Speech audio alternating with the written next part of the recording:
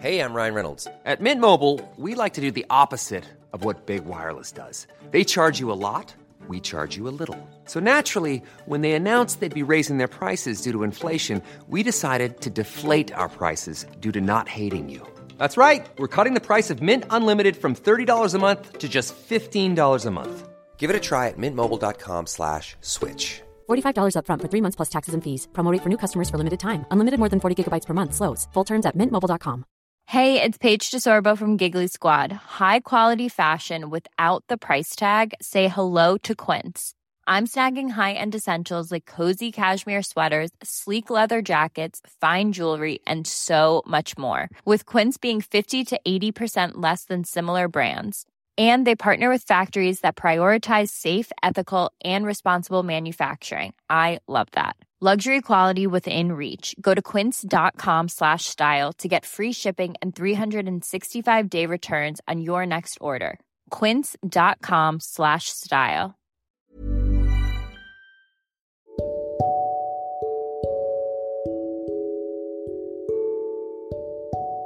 Welcome back, dear listeners. It's been a while, 2021. Gosh, it seems like all the years are one, aren't they?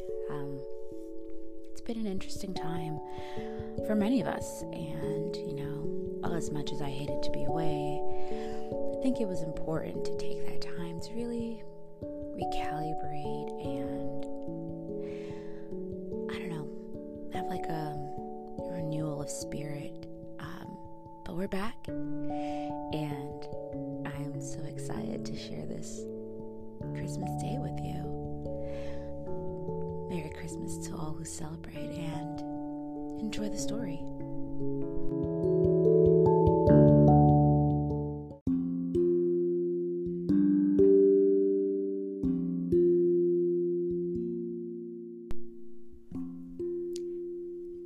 Hey listeners, are you interested in starting your very own podcast, but you're not quite sure where to start and everything seems a little confusing?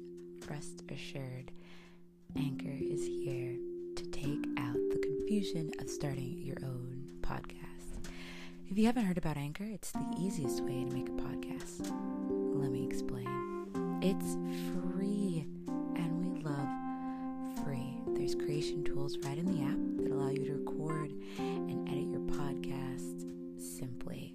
You don't even have to download a bunch of expensive equipment. All you need is what you already have in your hand. Anchor will distribute your podcast for you so it can be heard on Spotify, Apple Podcasts, and many other platforms. You don't even have to worry about how to get it out there. And you can make money from your podcast with no minimum listenership simply by posting ads like this one. Everything you need to make a podcast in one place is at anchor.fm. Download the free Anchor app or go to anchor.fm to get started.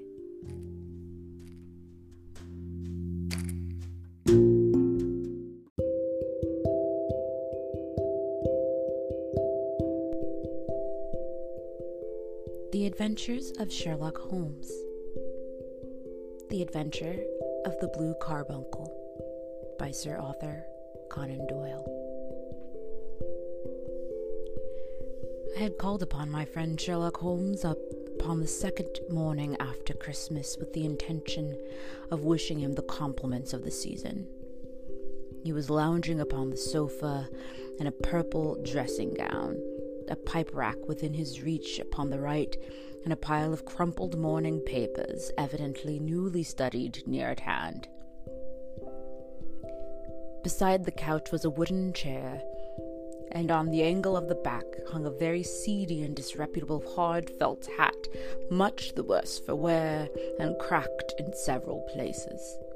A lens and a forceps lying upon the seat of the chair suggested that the hat had been suspended in this manner for the purpose of examination. "You are engaged," said I. "Perhaps I interrupt you." "Not at all. I am glad to have a friend with whom I can discuss my results. The matter is a perfectly trivial one." He jerked his thumb in the direction of the old hat. "But there are points in connection with it which are not entirely devoid of interest, and even of instruction." I seated myself in his armchair and warmed my hands before his crackling fire, for a sharp frost had set in, and the windows were thick with ice crystals. "I suppose," I remarked, "that as homely as it looks, this thing has some deadly story linked to it, that it is the clue which will guide you in the solution of some mystery and the punishment of some crime." No crime," said Sherlock Holmes, laughing. "Only one of those whimsical little incidents which will happen when you have 4 million human beings all jostling each other within the space of a few square miles. Amid the action and reaction of so dense a swarm of humanity, every possible combination of events may be expected to take place, and many a little problem will be presented which may be striking and bizarre without being criminal. We have already had experience of such." "So much so," I remarked, "that of the last 6 cases which I have added to my notes, 3 have been entirely free of any legal crime." "Precisely.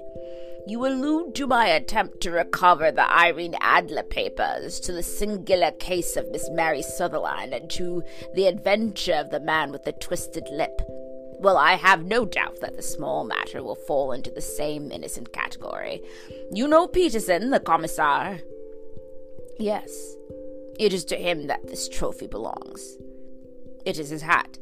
No, he found it. Its owner is unknown. I beg that you will look upon it not as a battered billycock, but as an intellectual problem. And first, as to how it came here. It arrived upon Christmas morning in company with a good fat goose, which I have no doubt roasting at this very moment in front of Peterson's fire. The facts are these. About 4 o'clock on Christmas morning, Peterson, who, as you know, is a very honest fellow, was returning from some small jollification and was making his way homeward down Tottenham Court Road. In front of him he saw on the gaslight a tallish man, walking with a slight stagger and carrying a white goose slung over his shoulder. As he reached the corner of Goodge Street, a row broke out between the stranger and a little knot of roughs. One of the latter knocked off the man's hat, on which he raised his stick to defend himself, and, swinging it over his head, smashed the shop window behind him. Peterson had rushed forward to protect the stranger from his assailants, but the man, shocked at having broken the window and seeing an official-looking person in uniform rushing towards him, dropped his goose, took to his heels, and vanished amid the labyrinth of small streets which lie at the back of Tottenham Court Road. The roughs had also fled at the appearance of Peterson, so that he was left in possession of the field of battle and also of the spoils of victory in the shape of this battered hat and a most unimpeachable Christmas goose, which surely he restored to their owner. My dear fellow, there lies the problem. It is true that "For Mrs. Henry Baker" was printed upon a small card which was tied to the bird's left leg, and it is also true that the initials H.B. are legible upon the lining of this hat, but as there are some thousands of Bakers and some hundreds of Henry Bakers in this city of ours, it is not easy to restore lost property to any one of them. What, then, did Peterson do? He brought round both hat and goose to me on Christmas morning, knowing that even the smallest problems are of interest to me. The goose we retained until this morning, when there was signs that, in spite of the slight frost, it would be well that it should be eaten without unnecessary delay.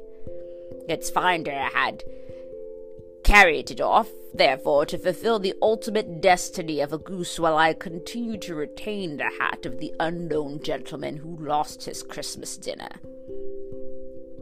Did he not advertise? No. Then, What clue could you have as to his identity? Only as much as we can deduce.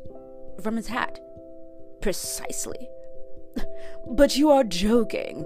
What can you gather from this battered old felt? Here is my lens.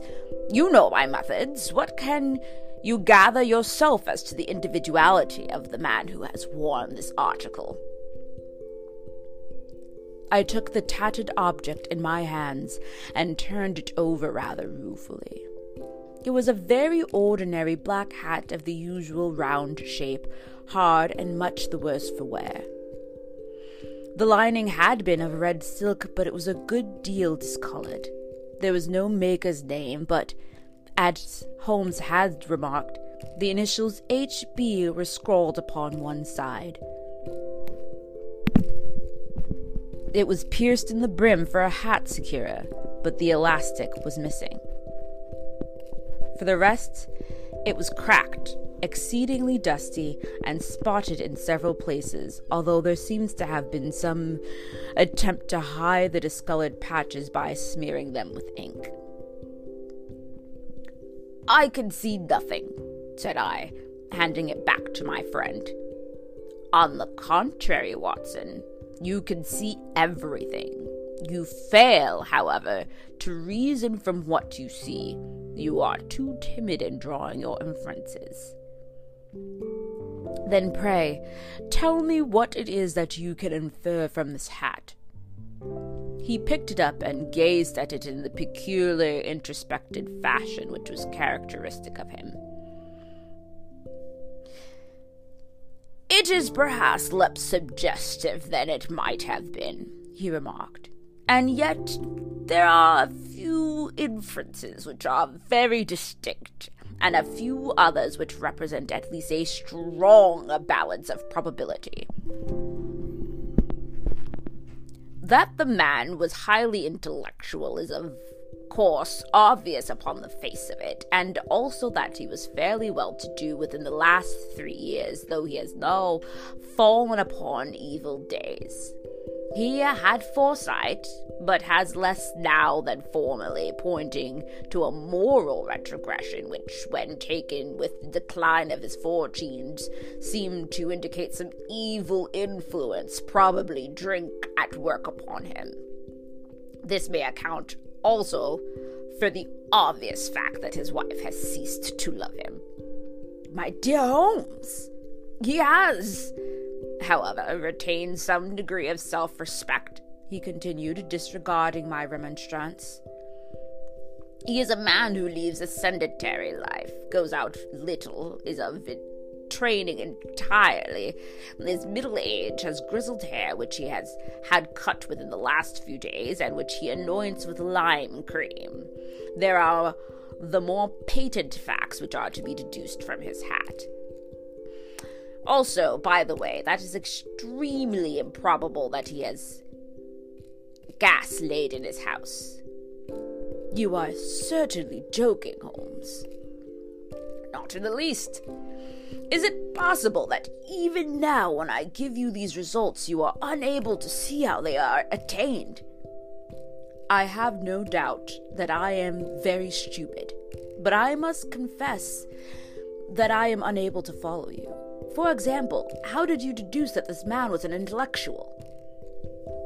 For the answer, Holmes clapped the hat upon his head. It came right over the forehead and settled upon the bridge of his nose. It is a question of cubic capacity, he said.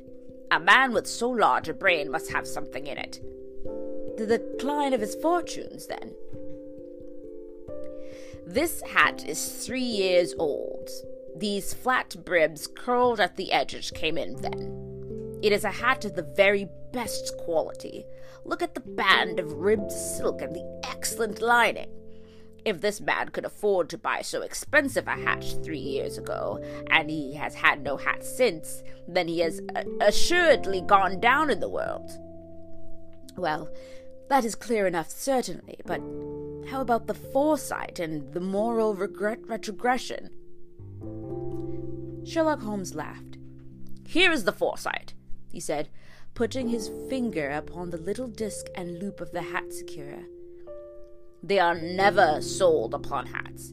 If this man ordered one, it is a sign of a certain amount of foresight, since he went out of his way to take this precaution against the wind. But since we see that he has broken the elastic and has not troubled to replace it, it is obvious that he has less foresight now than formerly, which is distinct proof of a weakening nature. On the other hand, he has endeavored to conceal some of these stains upon the felt by daubing them with ink, which is a sign that he has not entirely lost his self-respect." "Your reasoning is certainly plausible. The further points that he is middle-aged, that his hair is grizzled, that it has been recently cut, and that he uses lime cream are all to be gathered from a close examination of the lower part of the lining. The lens discloses a large number of hair ends, clean cut by the scissors of the barber. They all appear to be adhesive, and there is a distinct odor of lime cream.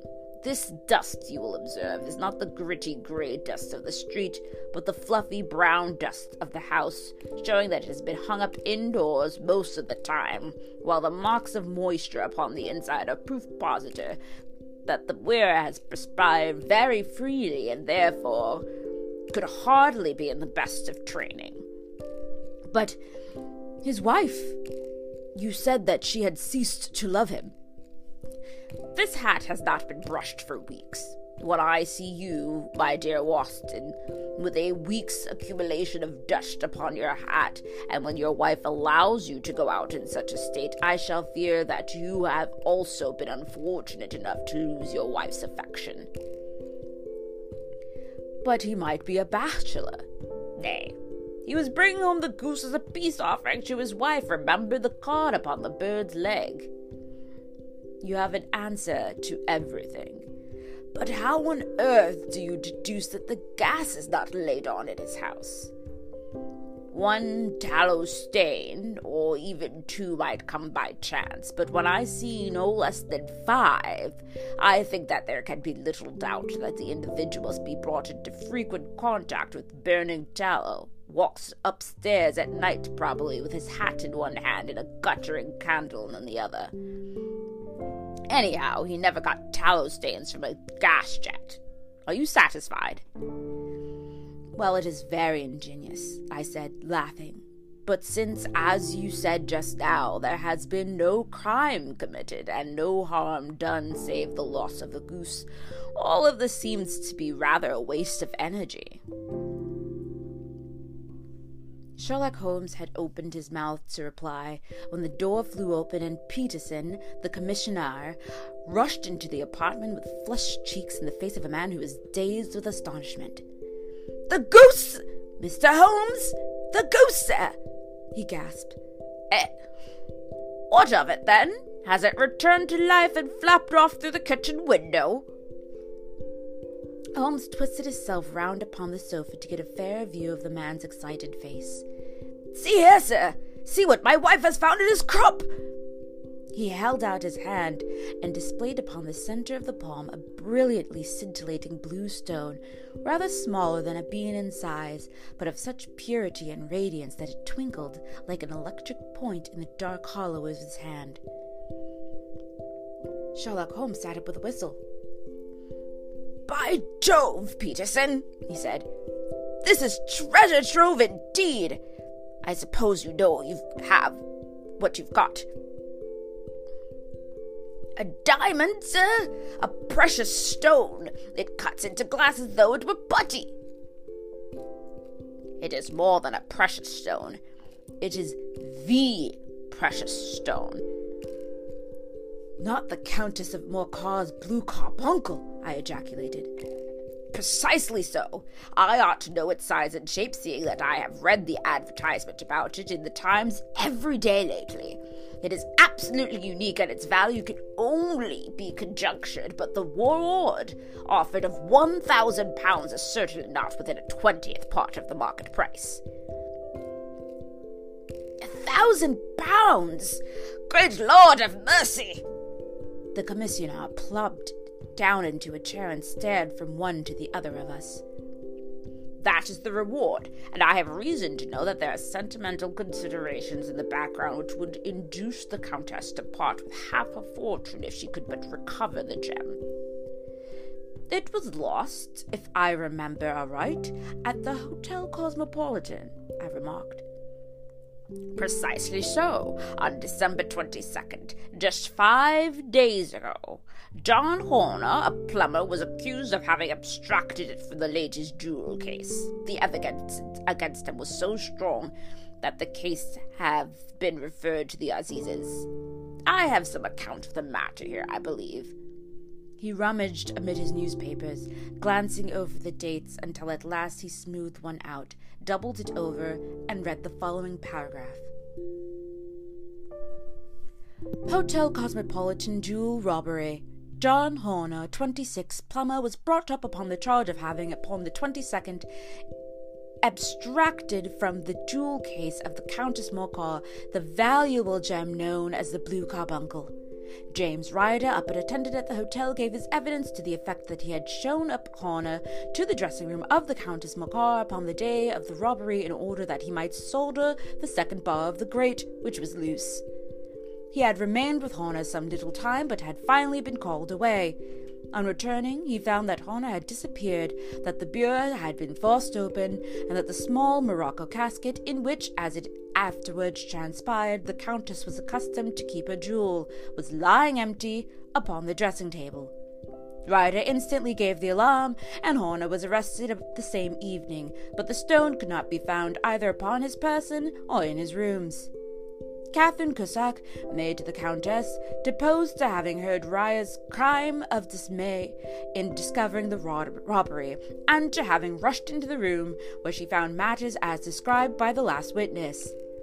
Inspector Broadstreet, B Division, gave evidence as to the arrest of Horner, who struggled frantically and protested his innocence in the strongest terms.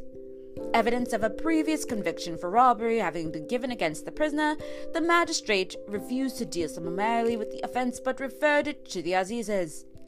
Horner, who had shown signs of intense emotion during the proceedings, fainted away at the conclusion and was carried out of the court. So much for the police court, said Holmes, thoughtfully tossing aside the paper. The question for us to solve is the sequence of events leading from a rifled jewel case at one end to the crop of the goose in Tottenham Court Row at the other. You see, Watson, our little deductions have suddenly assumed a much more important and less innocent aspect. Here is the stone. The stone came from the goose, and the goose came from Mr. Henry Baker, the gentleman with the bad hat and all the other characteristics which I have bored you. So now we must set ourselves very seriously to finding this gentleman and ascertaining what part he has played in this little mystery. To do this, we must find the simplest means first, and these lie undoubtedly in an advertisement in all the evening papers. If this fails, I shall have recourse to other methods. What will you say? Give me a pencil and that slip of paper. Now then. Found at the corner of Goodge Street, a goose and a black felt hat. Mr. Henry Baker can have the same by applying at 6:30 this evening at 221 B Baker Street. That is clear and concise. Very. But will he see it? Well, he is sure to have kept an eye on the paper, since to a poor man the loss was a heavy one. He was clearly so scared by his mischance in breaking the window and by the approach of Peterson that he thought of nothing but flight, but since then he must have bitterly regretted the impulse which caused him to drop his bird. Then again, the introduction of his name will cause him to see it, for everyone who knows him will direct his attention to it. Here you are, Peterson. Run this down to the advertising agency and have this put up in the evening papers. In which, sir? Oh, in the Globe, Star, Pall Mall, St. James's, Evening News, Standard, Echo, and any others that occur to you. Very well, sir. And this stone? Ah, yes. I shall keep the stone, thank you. And I say, Peterson, just buy a goose on your way back and leave it here with me, for we must have one to give to this gentleman in place of the one which your family is now devouring. When the commissaire had gone, Holmes took up the stone and held it against the light. It's a bonny thing, said he. Just see how it glints and sparkles. Of course, it is the nucleus and focus of crime, every good stone in. They are the devil's pet baits. And the larger and older jewels, every facet may stand for a bloody deed. This stone is not yet 20 years old. It was found in the banks of the Amoy River in southern China and is remarkable in having every characteristic of the carbuncle, save that it is blue in shade instead of ruby red. In spite of its youth, it has already a sinister history. There have been 2 murders, a vitriol throwing, a suicide, and several robberies which brought about for the sake of this 40-grain weight of crystallized charcoal. Who would think that such a pretty toy would be a purveyor to the gallows and the prison? I'll lock it up in my strongbox now and drop a line to the Countess to say that we have it. Do you think that this man Horner is innocent? I cannot tell. Well then, do you imagine that this other one, Henry Baker, had anything to do with the matter? It is, I think, far more likely that Henry Baker is an absolutely innocent man who had no idea that the bird which he was carrying was of considerably more value than if it were made of solid gold. That, however, I shall determine by a very simple test if we have an answer to our advertisement. And you can do nothing until then? Nothing. In that case, I shall continue my professional round. But I shall come back in the evening at the hour you have mentioned, for I should like to see the solution of so tangled a business. Very glad to see you. I dine at 7. There is a woodcock, I believe. By the way, in view of recent occurrences, perhaps I ought to ask Mrs. Hubson to examine its crop. I had been delayed at a case, and it was now a little after 6:30 when I found myself in Baker Street once more.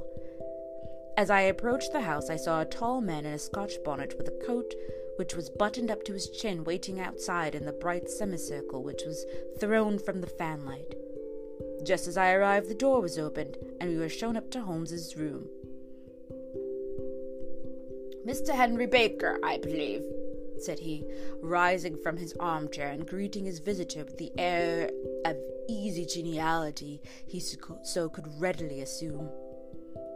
Pray, take the seat by the fire, Mr. Baker. It is a cold night, and I observe that your circulation is more adapted for summer than for winter.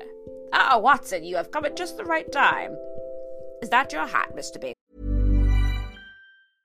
How would you like to look 5 years younger? In a clinical study, people that had volume added with Juvederm Voluma XC in the cheeks perceived themselves as looking 5 years younger at 6 months after treatment. Look younger, feel like you. Add volume for lift and contour in the cheeks with Juvederm Voluma XC. Reverse signs of aging by adding volume to smooth laugh lines with Juvederm Volure XC. For important safety information and to find a licensed specialist, visit Juvederm.com. That's JUVEDERM.com. Not for people with severe allergic reactions, allergies to lidocaine, or the proteins used in Juvederm. Common side effects include injection site redness, swelling, pain, tenderness, firmness, lumps, bumps, bruising, discoloration, or itching. There's a risk of unintentional injection into a blood vessel, which can cause vision abnormalities, blindness, stroke, temporary scabs, or scarring. Talk to a licensed specialist to find out if it's right for you.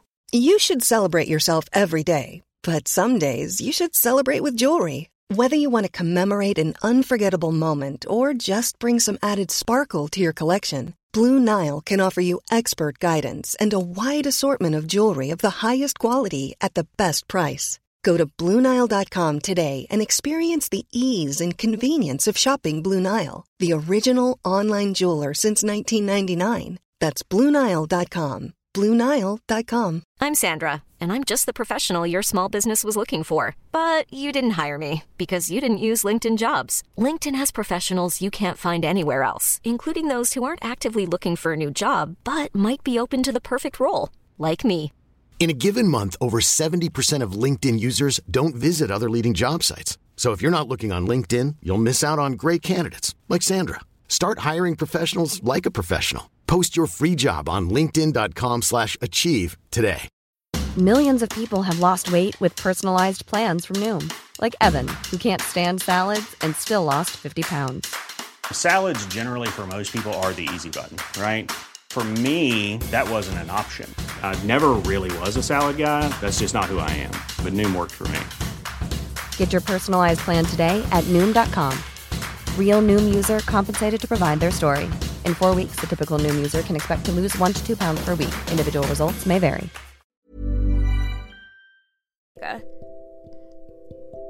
Yes, sir. That is undoubtedly my hat. He was a large man with rounded shoulders, a massive head, and a broad, intelligent face sloping down to a pointed beard of grizzled brown. A touch of red in nose and cheeks, with a slight tremor of his extended hand, recalled Holmes's surmise as to his habits. His rusty black frock coat was buttoned right up in front, with the collar turned up, and his lank wrists protruded from his sleeves without sign of a cuff or shirt. He spoke in a slow staccato fashion, choosing his words with care, and gave the impression of generally a man of learning and letters who had been ill-used at the hands of fortune. "We have retained these things for some days," said Holmes, "because we expected to see an advertisement from you giving your address. I am at a loss to know now why you did not advertise." Our visitor gave a rather shamefaced laugh. "Shillings have not been so plentiful with me as they once were," he remarked. "I had no doubt that the gang of roughs who assaulted me had carried off both my hat and the bird. I did not care to spend more money in a hopeless attempt at recovering them." "Very naturally. By the way, about the bird, we were compelled to eat it." "To eat it?" Our visitor rose from his chair in his excitement. "Yes, it would have been no use to anyone had we not done so. But I presume this other goose upon the sideboard, which is about the same weight and perfectly fresh, will answer your purposes equally well?" "Oh, certainly, certainly," answered Mr. Baker with a sigh of relief. "Of course, we still have the feathers, legs, crop, and so on of your own bird if you wish." The man burst into a hearty laugh. "They might be useful to me as relics of my adventure," said he, "but beyond that I can hardly see what use the disjected member of my late acquaintance are going to be to me. No, sir, I think that with your permission I will confine my attentions to the excellent bird which I perceive upon the sideboard." Sherlock Holmes glanced sharply across at me with a slight shrug of his shoulders.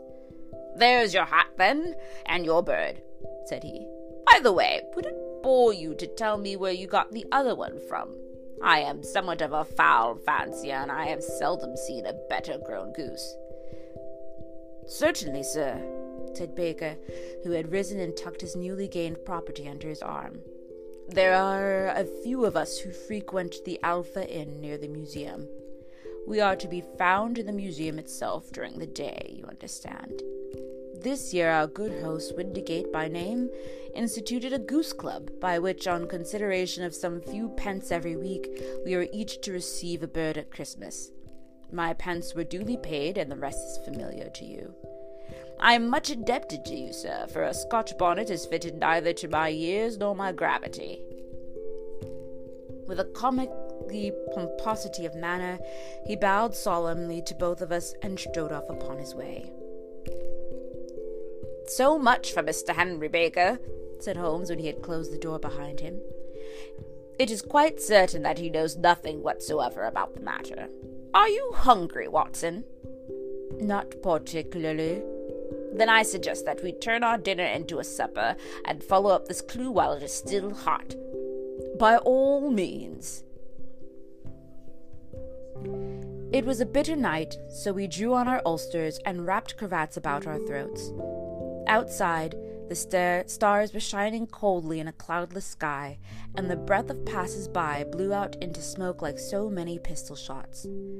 Our footfalls rang out crisply and loudly as we swung through the doctor's quarters, Wimpole Street, Harley Street, and so on, through Wigmore Street onto Oxford Street. In a quarter of an hour we were in Bloomsbury at the Alpha Inn, which is a small public house on the corner of one of the streets which runs down into Holborn. Holmes pushed open the door of the private bar and ordered 2 glasses of beer from the ruddy-faced, white-aproned landlord. "Your beer should be as excellent if it's as good as your geese," said he. "My geese?" The man seemed surprised. "Yes, I was speaking only half an hour ago to Mr. Henry Baker, who's a member of your goose club." "Ah, yes, I see. But you see, sir, them's not our geese." "Indeed? Whose then?" "Well, I got the 2 dozen from a salesman in Covent Garden." "Indeed? I know some of them. Which was it?" "Breckenridge is his name." "Ah, I don't know him. Well, here's your good health, landlord, and prosperity your house. Good night." "Now for Mr. Breckenridge," he continued, buttoning up his coat as we came out into the frosty air. "Remember, Watson, that though we have so homely a thing as a goose at one end of this chain, we have at the other end a man who will certainly get 7 years penal servitude unless we can establish his innocence. It is possible that our inquiry might but confirm his guilt, but in any case we have a line of investigation which has been missed by the police and which a singular chance has placed in our hands. Let us follow it to the bitter end. Faces to the south, then, and quick march." We passed across Holborn, down Endell Street, and so through a zigzag of slums to Covent Garden Market.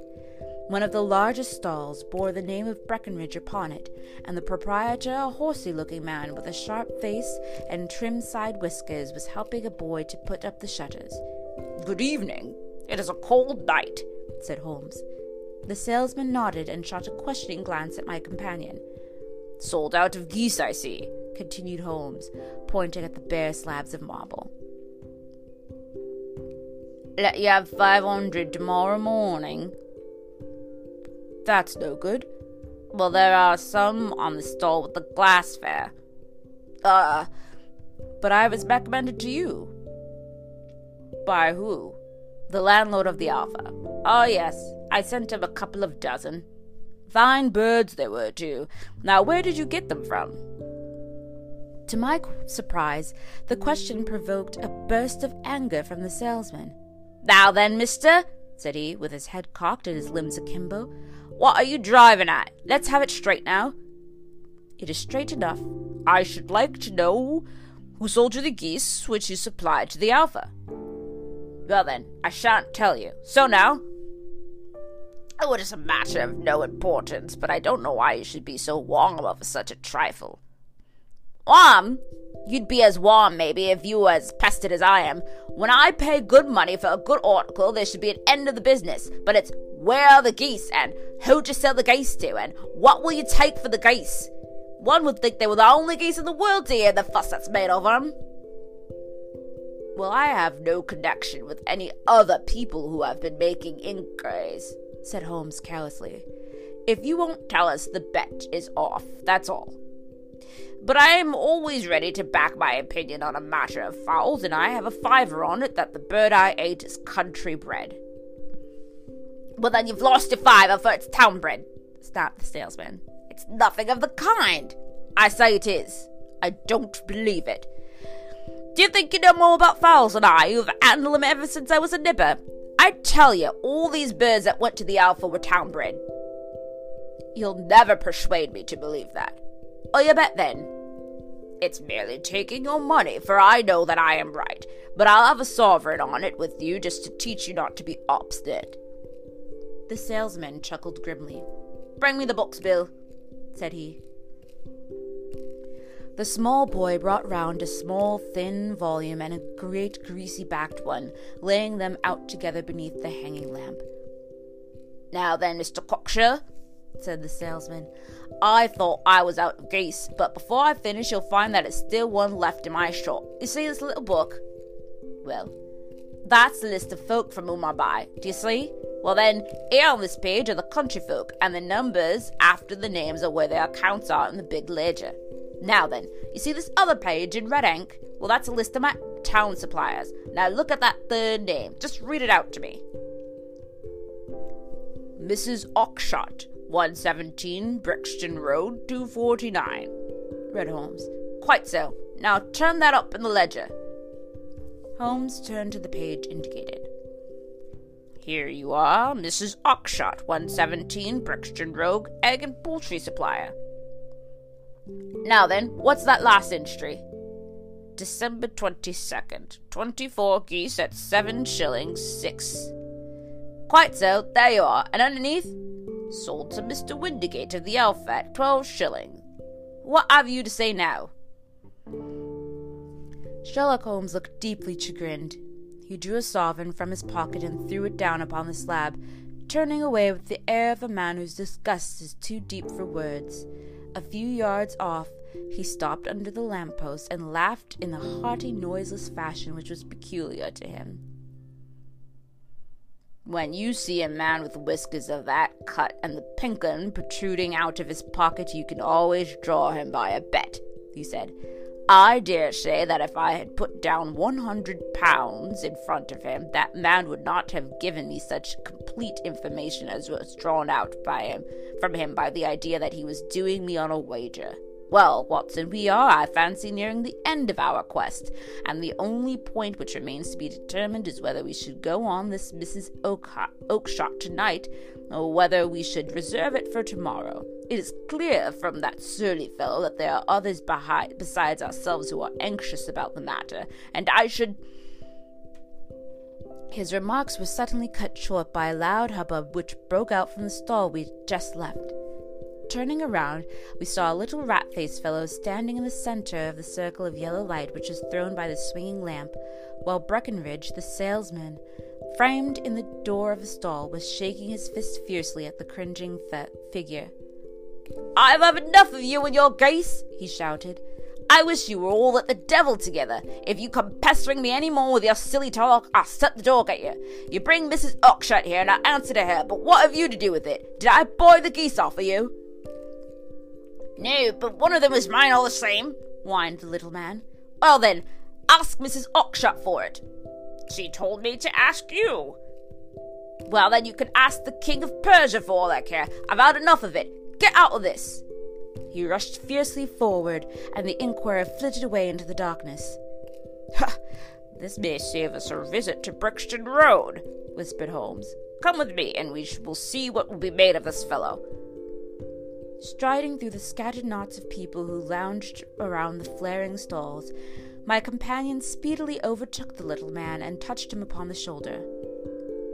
He sprang round, and I could see in the gaslight that every vestige of colour had been driven from his face.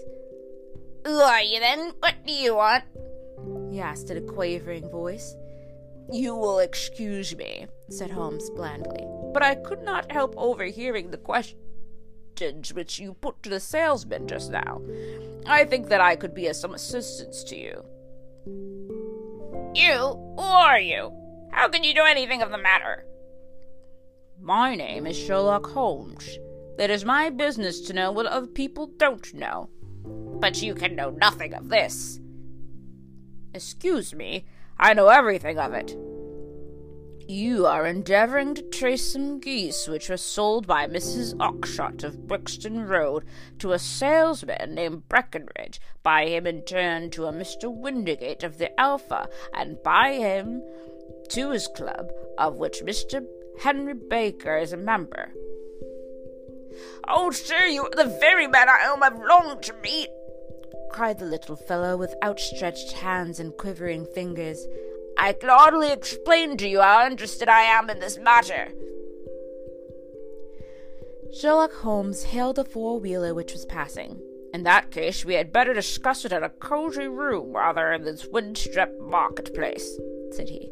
But pray tell me, before we go farther, who is it that I have had the pleasure of assisting?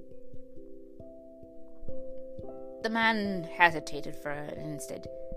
My name is John Robinson, he answered with a sidelong glance. No, the real name, said Holmes sweetly. It is always awkward doing business with an alias. A flush sprang to the white cheeks of the stranger. Well then, said he, my real name is James Ryder. Precisely so. Head attendant at the Hotel Cosmopolitan. Pray step into the cab, and I shall soon be able to tell you everything you would wish to know." The little man stood glancing from one to the other of us with half-frightened, half-hopeful eyes, as one who is not sure whether he is on the verge of a windfall or of a catastrophe. Then he stepped into the cab, and in half an hour we were back in the sitting room at Baker Street. Nothing had been said during our drive, but the high, thin breathing of our new companion and the claspings and unclaspings of his hands spoke of the nervous tension within him. "Here we are," said Holmes cheerily, as we filed into the room. "The fire looks very seasonable in this weather. You look cold, Mr. Ryder. Pray, take out the basket seat. I will just put on my slippers before we settle into this little matter of yours. Now then, you want to know what became of those geese?" "Yes, sir. Or rather, I fancy, of that goose. There was one bird, I imagine, in which you are interested, white, with a black bar across the tail." Ryder quivered with emotion. "Oh, sir," he cried, "can you tell me where it went to?" "It came here." "Here?" "Yes, and a most remarkable bird it proved. I don't wonder that you should take an interest in it. It laid an egg after it was dead. The bonniest, brightest little blue egg that ever was seen. I have it here in my museum." Our visitor staggered to his feet and clutched the mantelpiece with his right hand. Holmes unlocked the strong box and held up the blue carbuncle, which shone out like a star with cold, brilliant, many-pointed radiance. Ryder stood glaring with a drawn face, uncertain whether to claim or to disown it. "The game's up, Ryder," said Holmes quietly. "Hold up, man, or you'll be into the fire! Give him an arm back to his chair, Watson. He's not got enough blood to go in for felony with impunity. Give him a dash of brandy. So! Now he looks a little more human. What a shrimp it is, to be sure!" For a moment he had staggered and nearly fallen, but the brandy brought a tinge of color into his cheeks, and he sat staring with frightened eyes at his accuser. "I have almost every link in my hands, and all the proof which I could possibly need, so there is little which you need to tell me. Still, that may be as well cleared up to make the case complete. You had heard, Ryder, of this blue stone of the Countess Morcar's." "It was Catherine Cussack who told me of it," said he in a crackling voice. "I see. Her ladyship's waiting maid. Well, the temptation of sudden wealth so easily acquired was too much for you, as it has been for better men before you, but you were not so very scrupulous in the means you used. It seems to me, Ryder, that there is the making of a very pretty villain in you. You know that this man Orner, the plumber, had been concerned in some much matter before, and that suspicion would more readily rest upon him than you. What did you do then?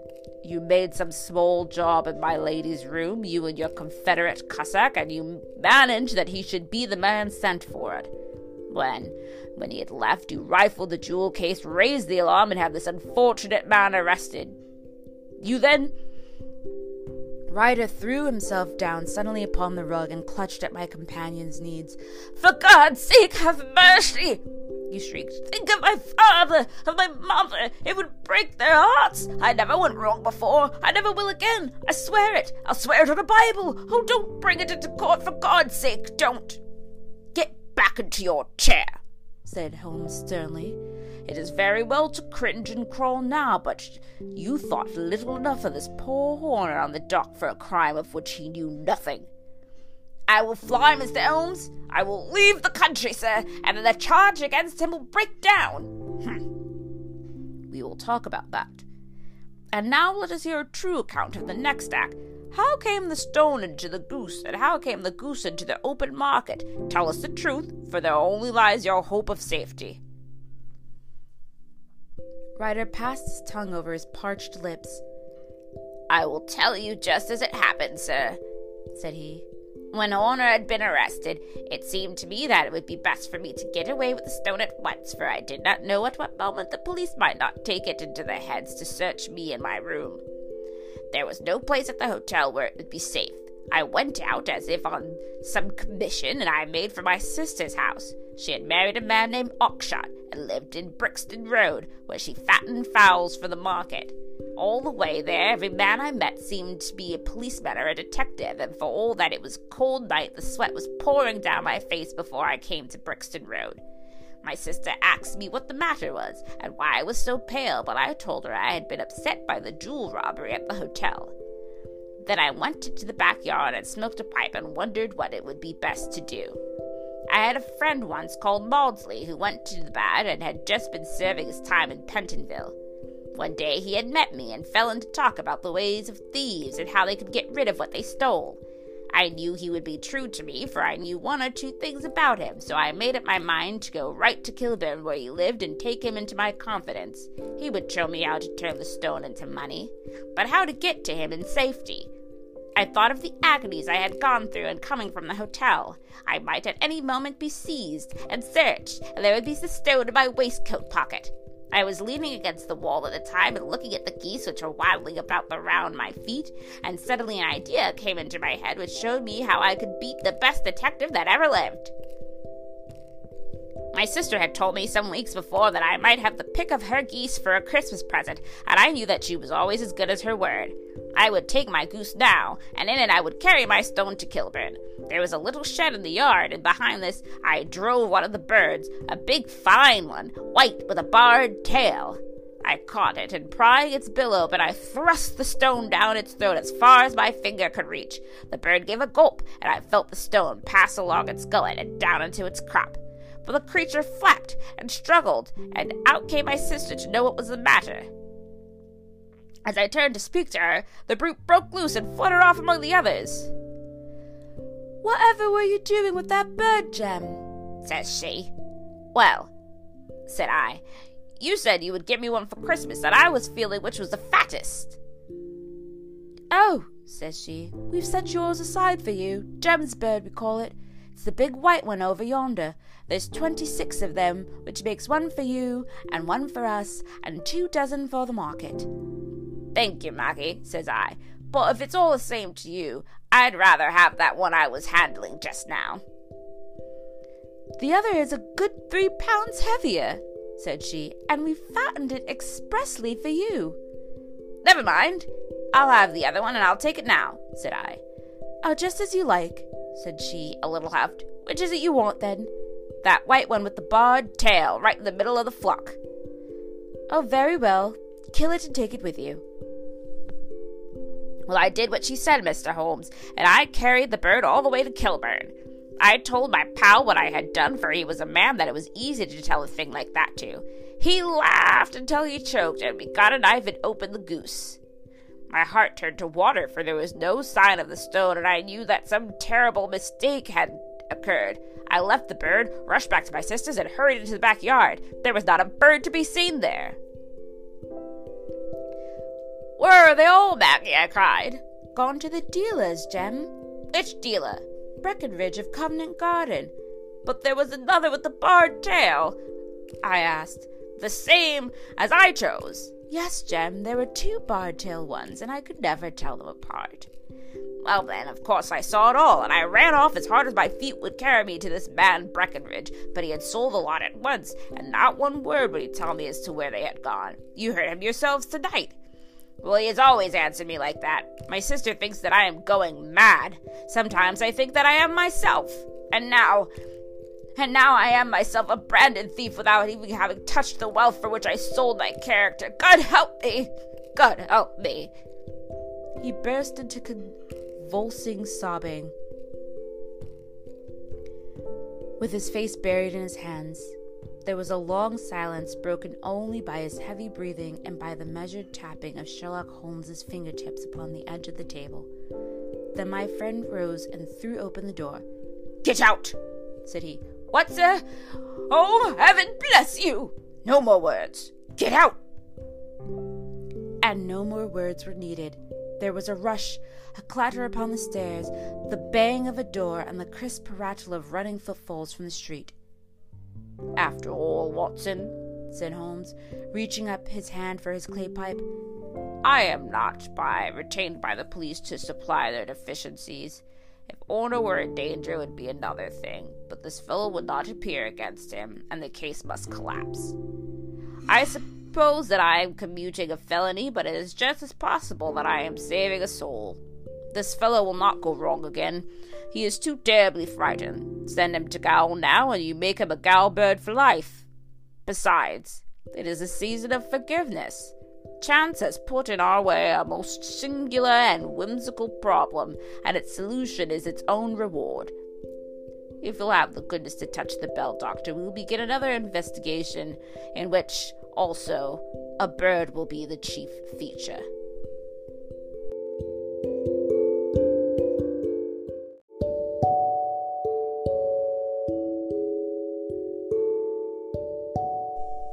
Thanks so much for listening. We'll definitely have more stories. Another season will be coming. Don't want to make any promises as we're still sorting things out, but thanks for stopping by, and Merry Christmas to you all.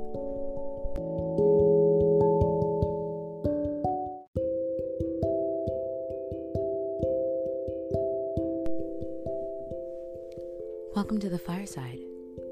I'm your host, Nicole.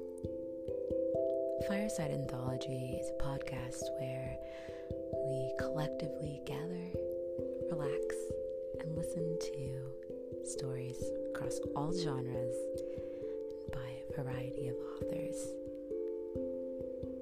Come in, relax with us.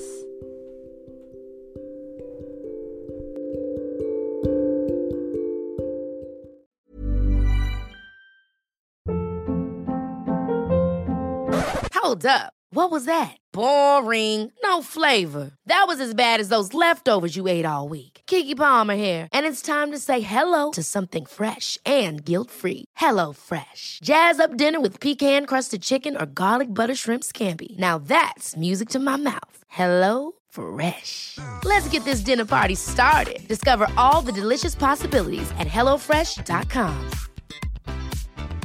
If you thought the only way to get a more defined jawline with natural-looking results was through surgery, think again. Juvederm Volux XC is a non-surgical injectable gel filler that improves moderate to severe loss of jawline definition and can help you achieve natural-looking results with little downtime. Even better, this improved definition lasts up to 1 year with optimal treatment. No maintenance required. Improve jawline definition for a smooth, sculpted look with Juvederm Volux XC. For important safety information and to find a licensed specialist, visit Juvederm.com. That's Juvederm.com. Not for people with severe allergic reactions, allergies to lidocaine, or the proteins used in Juvederm. Common side effects include injection site redness, swelling, pain, tenderness, firmness, lumps, bumps, bruising, discoloration, or itching. There's a risk of unintentional injection into a blood vessel, which can cause vision abnormalities, blindness, stroke, temporary scabs, or scarring. Talk to a licensed specialist to find out if it's right for you. Hey, folks, I'm Mark Maron from the WTF Podcast, and this episode is brought to you by Kleenex Ultra Soft Tissues, your ally to help tackle your allergy symptoms this season. I love the change of seasons, but nobody loves pollen and all those other things floating in the air that make you sneeze during this nice weather. Kleenex Ultra Soft Tissues are hypoallergenic and allergist approved, so fight back against watery eyes and runny noses without worrying about irritating your skin. For this allergy season, grab Kleenex and face allergies head on.